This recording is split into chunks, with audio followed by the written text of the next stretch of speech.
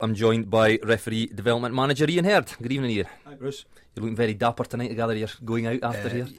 An entertaining evening at the golf club, I think it is. Good stuff. Well, do enjoy. Right, let's start with laws. Last year we were talking. Last year we were talking elves, or was that the year before? That was the year before. That was the year before. But nothing. No new laws or interpretations for the guys to get their teeth into this year. No new laws as such. They tend to try and keep them the same for the 4 years between World Cups, and then they'll change it probably next year after the World Cup. But really just trying to focus on certain things this year, which I think the scrummage engagement, for anybody that's watching rugby on TV, it's in the main being slowed down a bit just to try and hopefully get a more stable scrum.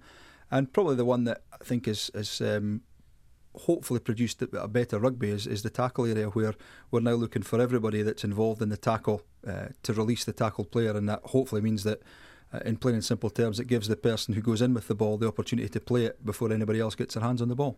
I've been watching some great rugby, the Tri Nations has been absolutely fantastic. What's your thinking between why are sides happier to not just to kick the ball back, they're happier to run ball back?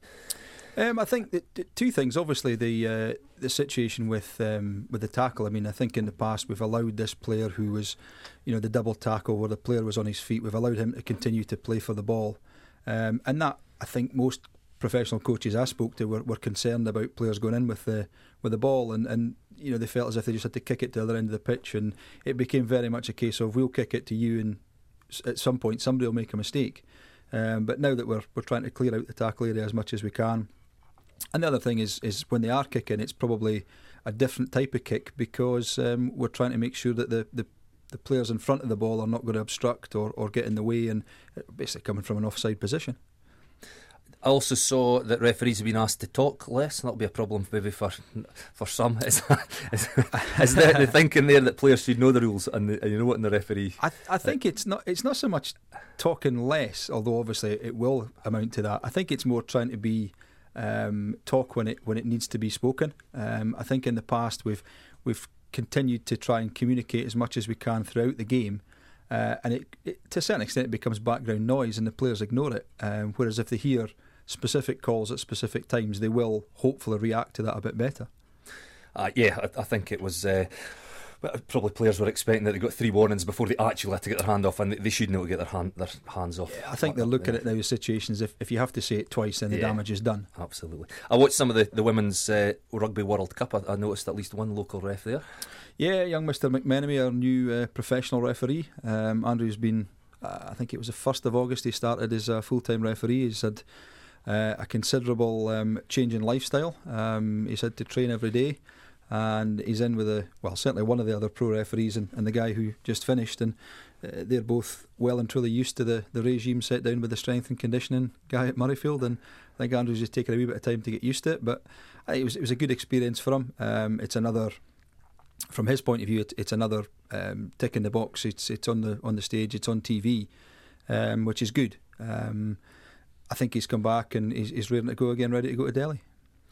Are you likely? Well, we're just going to say Commonwealth Games, so he obviously is yeah, going he's there been selected to go weeks. for the Sevens, so which is I think it's the first weekend in October, or second weekend in October, which is great for him for that sort of thing. I mean, it's a great honour for anybody, but it's even better that it's somebody for the borders from our point of view, which is great.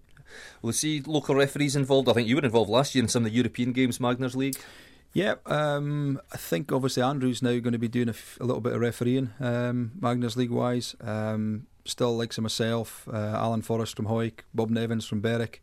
We'll be doing a bit of touch judging at, and David Chang Lang, of course, touch judging at Magners League, European stuff. There's also Cammy Rudkin from Hawick, who's starting to make a breakthrough into Premier 1 on a regular basis, and there's a chance that he might be involved doing some Magners touch judging as well, hopefully. Still a shortage of referees for the club games though?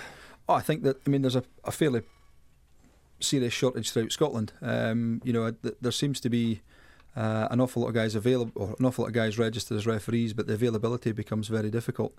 Certainly in the Borders this weekend we're stretched to the absolute limit because people are unavailable. We've got 7 or 8, 9 unavailable. Trying to cover 20 games is quite tough, and we've been lucky this year. We've managed to recruit certainly 3 guys who are going to do it regularly, and a couple other guys who are going to do it part-time. In particular, it's great that we've got a couple of ex-players, Scott Tomlinson from Selkirk, who a lot of people will know, and also Big Ali Campbell from Jed. It's great to get these guys involved because it will hopefully encourage other ex-players who are maybe getting to the end of their career to think about it. These are the kind of guys that we need week in, week out. Now, whether they've got ambitions to go to National League level or Premier League level, or whether they're quite happy just to do it locally, we're happy to take anybody. Obviously, we're also looking for the next Andrew McMenemy and Cammy Rudkin, but we need to have the people week in, week out to cover the game in the Borders. You've got course, in fact, the course this weekend. Yep. Did you say yes? Yeah. Too late for him to get on at this stage? It's probably a bit too short notice for a lot of people, but we've got a level 1 refereeing course at Mansfield Park in Hawick this Sunday, starting at 9:30 for 10. Once you've done the course, we will then get someone to watch you do a game locally, probably within the local school or whatever, and then it then becomes a situation where you can either referee for your local club, or if you want to get involved more, would certainly be delighted to have you as a member of the society. There's no obligation, folk come along and expect maybe hassled into suddenly you're refereeing every weekend, but you're presumably happy just to have people on the books that are trained up and ready to go. Yeah, well, I mean, the SRU made a commitment a number of years ago that any games that were played would have a licensed referee, and that's part of my job, is to put people through the level 1 course so that they're available. As we all know, there's a lot of rugby goes on at schools, club under 16, 15s, etc, etc. So there's a huge amount of rugby that goes on locally, and everybody that referees these games needs to be licensed, and that's where probably the majority of people that go on courses are involved. The local club development officers do a really good job of trying to get people along to try and fulfil the needs that they have of having referees on a Saturday morning or a Sunday morning. So MD fancies giving it a go, give you a call, give us your contact number again. As ever, it would be great to have, if anybody wants to come along on Sunday, it would be great. My phone number is 07764 178 926. That doesn't just refer to this Sunday itself. If anybody is interested, there will be other courses run during the year, but as it stands at the moment, what we tend to do is wait till there's half a dozen in one specific area, and then we'll put a course round about that. So the more the merrier. Whether you want to referee for your local club, whether you want to referee once a month, twice a month, every week, we're happy to take anybody. Get on the phone then. Where are you this weekend? I'm assistant referee at Melrose Dundee. Oh, well, we'll see you there because I'm there as well. Will do. I'll wave to you from up in there. You watched last week at Peebles last week, yeah? Yes, that's right. Yes. Good. I'm following you about. Right, well, thank you very much for coming in. Cheers, Ian will let you away to the golf club. Hope thank you very singing much. Voices, you'll be singing along. Sing along with Dad, maybe, yeah. Yes. Right, that's Ian Herd, referee development manager, and you got his phone number there. I didn't write it down, but you got his phone number there if you want to phone him. Okay, Jake Little, Langham president, should be on the end of a phone line. Good evening, Jake. Good evening. A late replacement, Michael Bell, we're told was coming on, but he's passed the buck to you. He's passed it on. Yep. Checking out. Well, 2 games in. You had a home draw against Livingston. Last week's win at Edinburgh Uni sees you sitting third. Happy with your start? Oh, it's a better start than last year. Last year we got off to a terrible start, and if you get a good start, it makes it that much easier. So hopefully we'll just build up for this. You've had a few changes in the off season. A new coach, I think, for a start. We've got Davy Scummel back from Hike, and Davy back at Langham, and he's been here before. He works well with the boys, and just hope he can get it again. He done a good job the last time, so we're hopefully they carry on the same way again. And have you been bringing in any new players as well? We've got a couple of young lads that came up for the Colts. Young Lewis Miller in the back row. He's got to be a good player. Then, but sadly, he's gone away to Glasgow. So how many games we'll get him for, I don't know. But we've got another young lad that's come in at prop. He's just moved out there at a farm for Espetria. And they're quite good young lads, so a lot of hope with them. And who's captaining the side this season? Captain is fullback Colin Jordan. Colin's been there for a while, so he kens the ropes. And the side looking good. Had a tough pre-season with a new coach. Oh yes, Davy's quite a hard taskmaster, and having say David Irvin and Keith Davis in half backs gives you a good base to work off. So we're quite happy with that. Now we'll come back to the league stuff in a wee second. I just want to talk a bit about Cup and Border League. First of all, with the Cup, you've taken the decision to pull out of that again. Explain your reasoning there.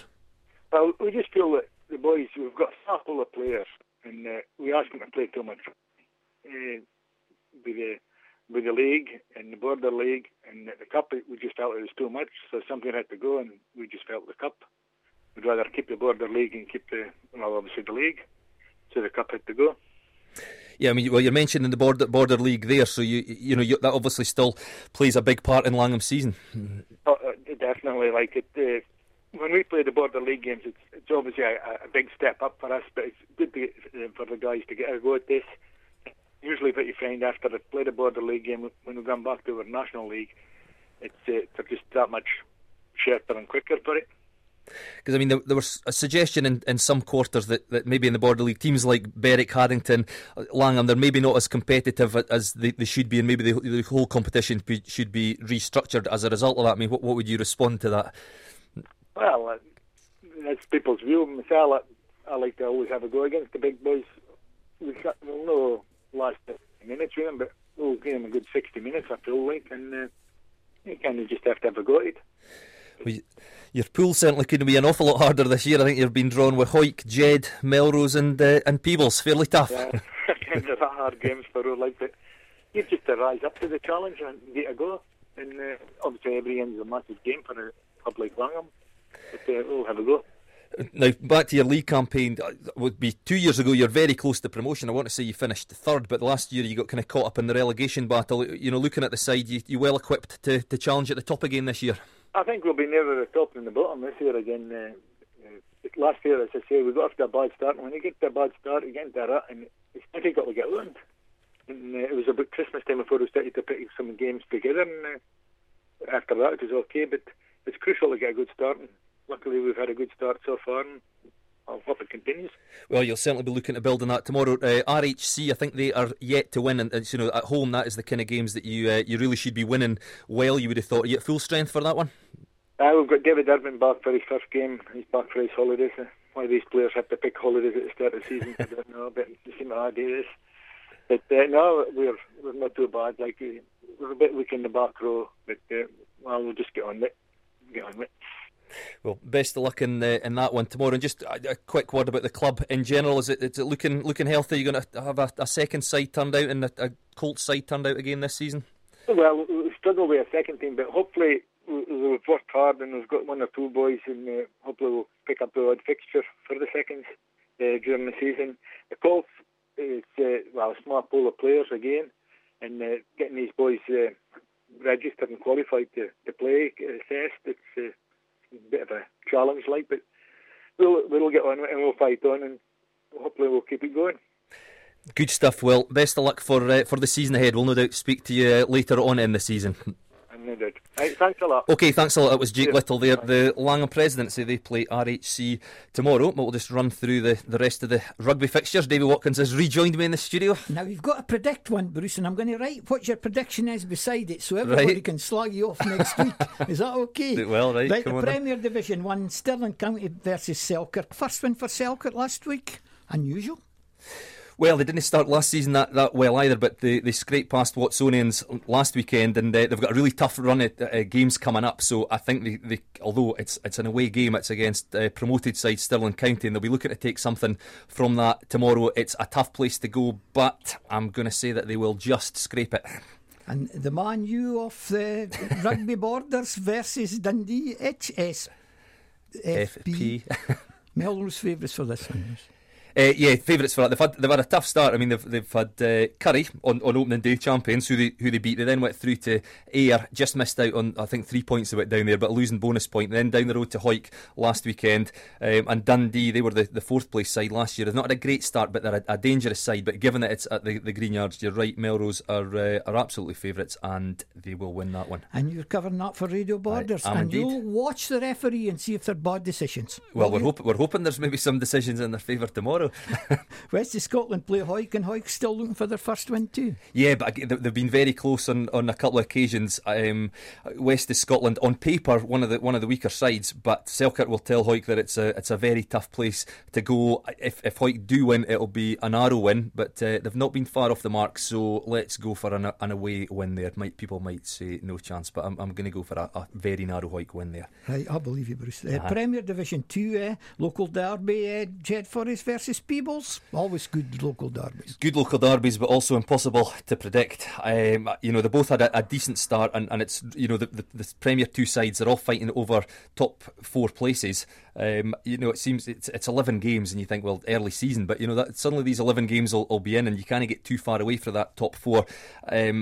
Peebles had a slightly better start, but home advantage might just win through tomorrow. Again, it'll be very close. There'll be a losing bonus point for somebody, but I'm going to go Jed.